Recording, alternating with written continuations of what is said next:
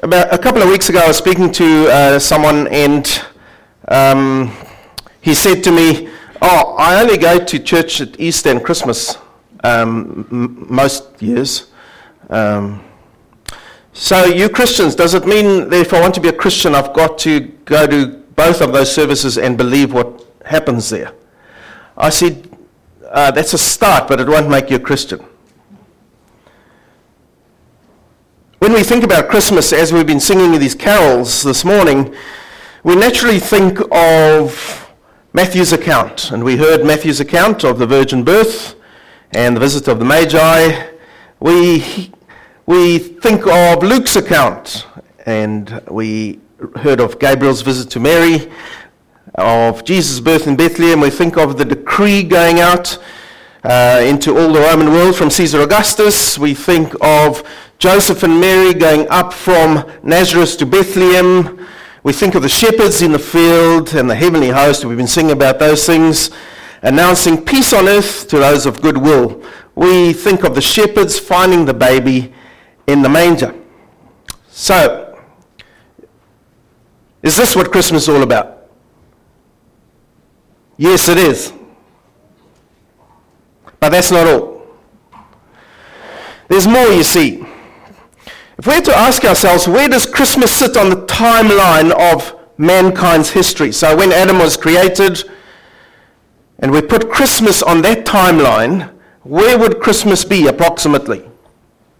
Anyone want to guess? Yes. Around about the middle, a little bit after. Excellent answer. I would have said that myself. Yes. So just past halfway, all right? So if you think when Adam was created, if you go down the genealogies, it's about 4,000 years, and then Christ appeared on the scene. And now we are 2,000 years on, plus, minus, more, and who knows when Christ comes again. So in human history, we're about 2/3 through. And that's where Christ appeared. So, Jesus' birth in the stable that day was only the culmination of a long history that reached its climax in that remarkable event. As the Apostle Paul writes in the book of Galatians, he says, "But when the fullness of the time came, God sent forth his Son, born of a woman, born under the law, so that he might redeem those who were under the law, that we might receive the adoption as sons." So what does Paul mean when he says Jesus was born in the fullness of time? He means that all the divine preparation for the Saviour's birth had been completed. On earth, what had happened? Prophecies regarding the coming Messiah had been uttered. The lessons that had been taught to God's people Israel had come out. And they'd learned some of those lessons, and they hadn't learned other lessons. All the Old Testament symbolism anticipating and pointing to this Messiah who would come had gone out and had been instituted. Now there was only one thing left to do. What was that? God had to send his Son. But was that all the preparation that had gone in? You see, there's a much, much bigger world.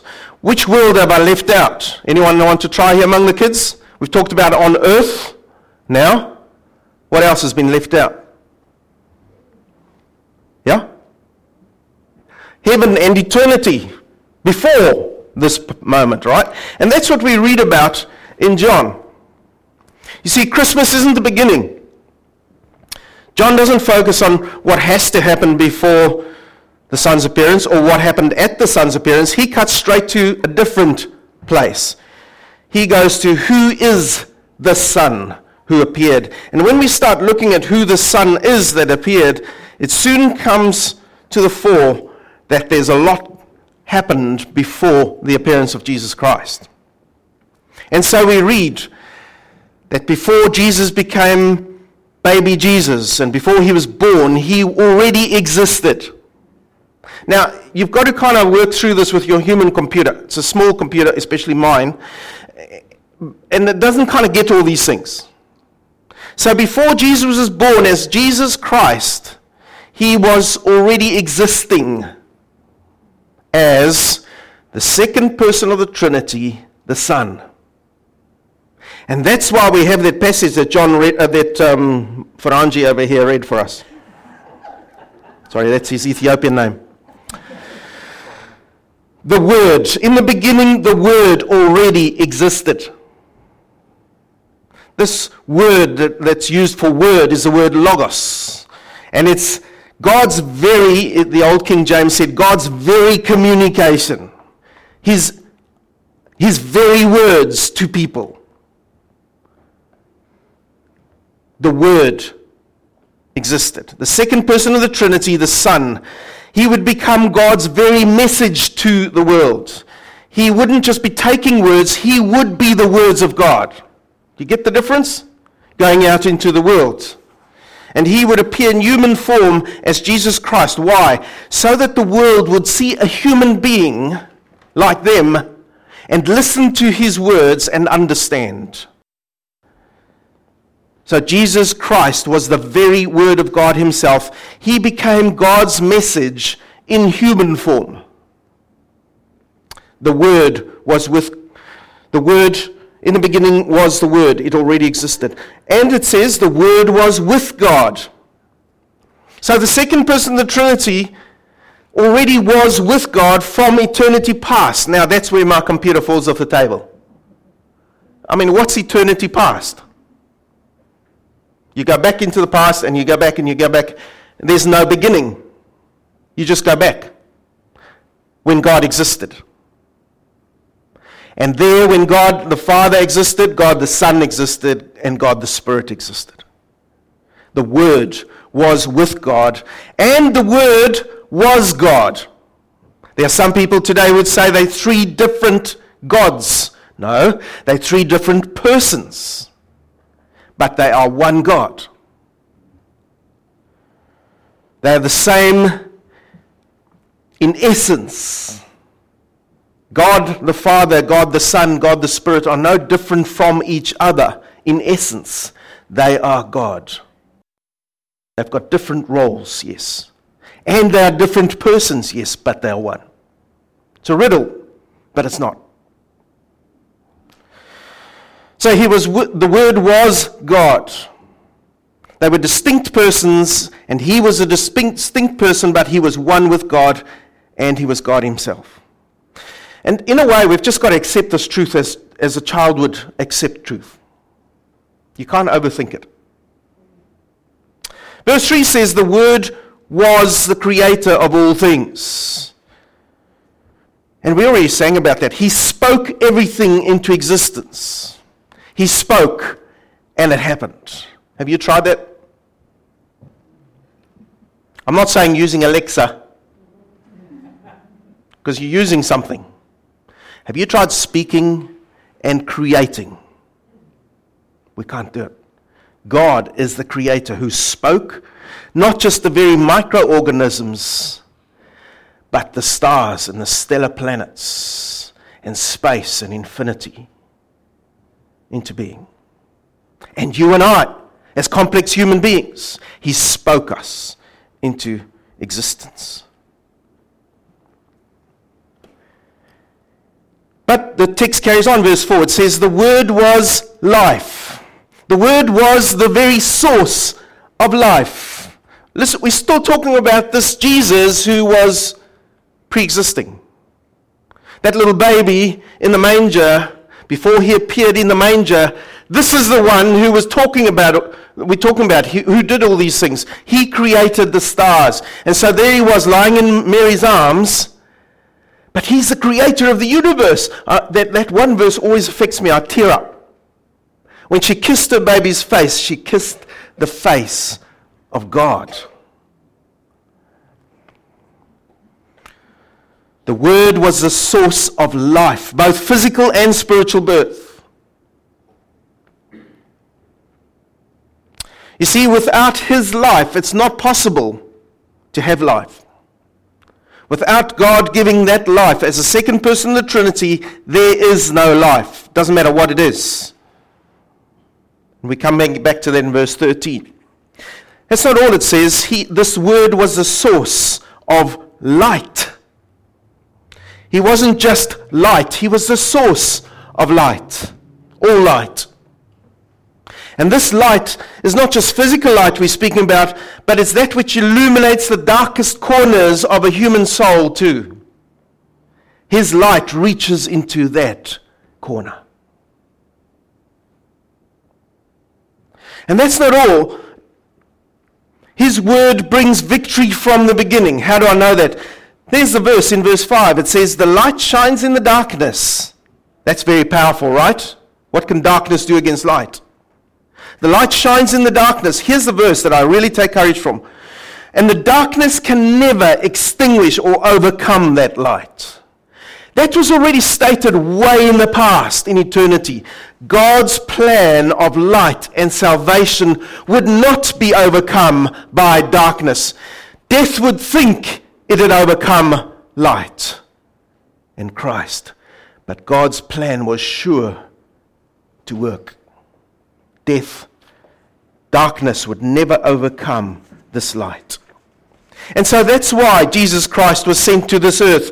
He was to bring spiritual life, but also he was to destroy the devil and all his works of darkness. That was his mission. Are you encouraged by that? As we come to another Christmas and we remember this Jesus, and I'm talking about this one here, Jesus, we remember that he's not just a little baby who came to Bethlehem. He is God eternal, who pre-existed and then came on a very specific mission in human form as Jesus Christ. And so Christ appears, verses 9 to 11 of that chapter that Don read. And when this light came into the world, what happened? They didn't recognize him, and they didn't receive him. After all the prophecies had gone out, after all the warnings that had come out into human history, he appears and they don't recognize him or receive him. Even his own, says that text, didn't receive him. The Jewish leaders rejected him. In actual fact, they wanted to stone him. His own people, the Jewish people, didn't receive him. The Gentile people initially didn't receive him. And there was this wide rejection of Jesus Christ. This is what Colossians tells us. 2 Corinthians chapter 4 verse 4. 2 Corinthians 4 verse 4 says this. Satan, who is the god of this world, has blinded the minds of those who don't believe. They are unable to see the glorious light of the good news. They don't understand this message about the glory of Christ, who is the exact likeness of God. We're not blaming people for not understanding. They couldn't understand. Why? Because there's someone greater at work. Satan was blinding the eyes.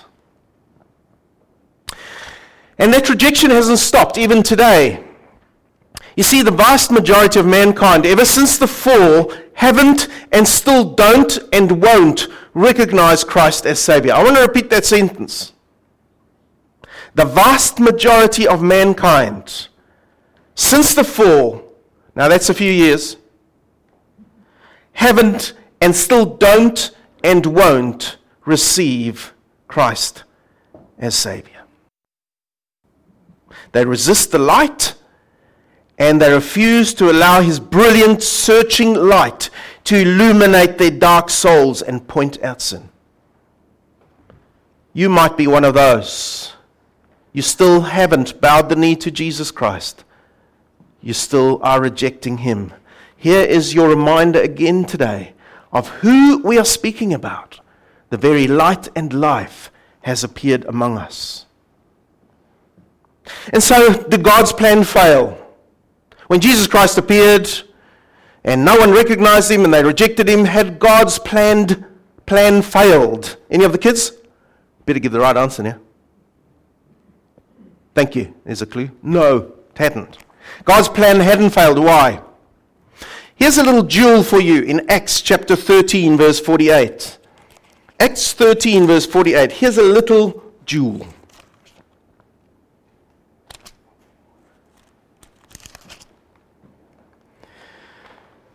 Paul turns to the Gentiles and he's saying, I'm bringing you the gospel. And so we read in verse 48, when the Gentiles heard this, they were very glad and thanked the Lord for his message. Here's the jewel. And all who were chosen for eternal life became believers. Had God's plan failed? No. Everyone in that era who had been appointed to salvation, as the King James says, believed. In 2021, 22, as we go into our future here, will God's plan succeed? Yes. Because everyone who is appointed to believe will be saved. His plan doesn't fail. His plan is working fully.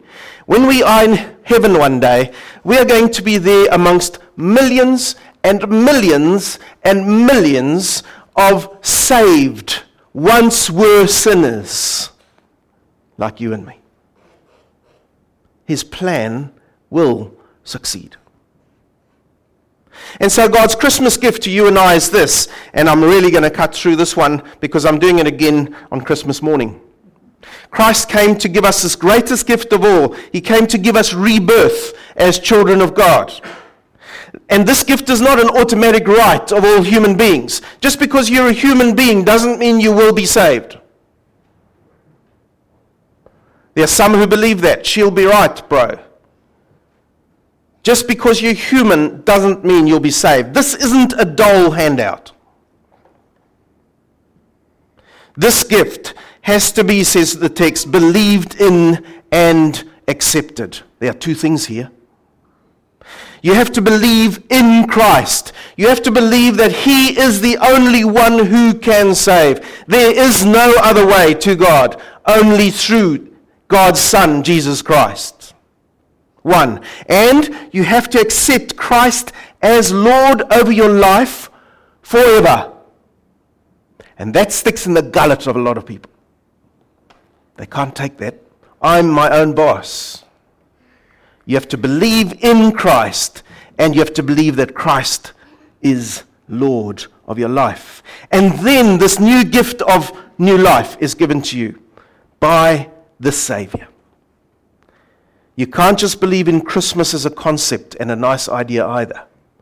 You have to believe in Christ and that He is your Savior. So what is Christmas all about? Here it is. The Word became flesh. He became a baby. He came from eternity past. And in the very moment that God had appointed from eternity past, the Son, the second person of the Trinity, somehow condensed Himself and made Himself nothing and took on the form of a human baby and was born of a human mother through the work of the Holy Spirit. And Christ appeared. He became flesh. And He dwelt among us. He grew up. People saw Him growing up. They saw Him going from a little baby into walking and then 10-year-old, and so He went. They saw Him growing up. He dwelt among us. And the word here is He pitched His tent among us. He became one of us. And we have seen His glory. What do we mean? We see God. We see God. People saw God for themselves. In the Old Testament, if someone saw God, they died. Except when God made some exceptions. We see God and we live. You say, I can't see Jesus. Yes, you can.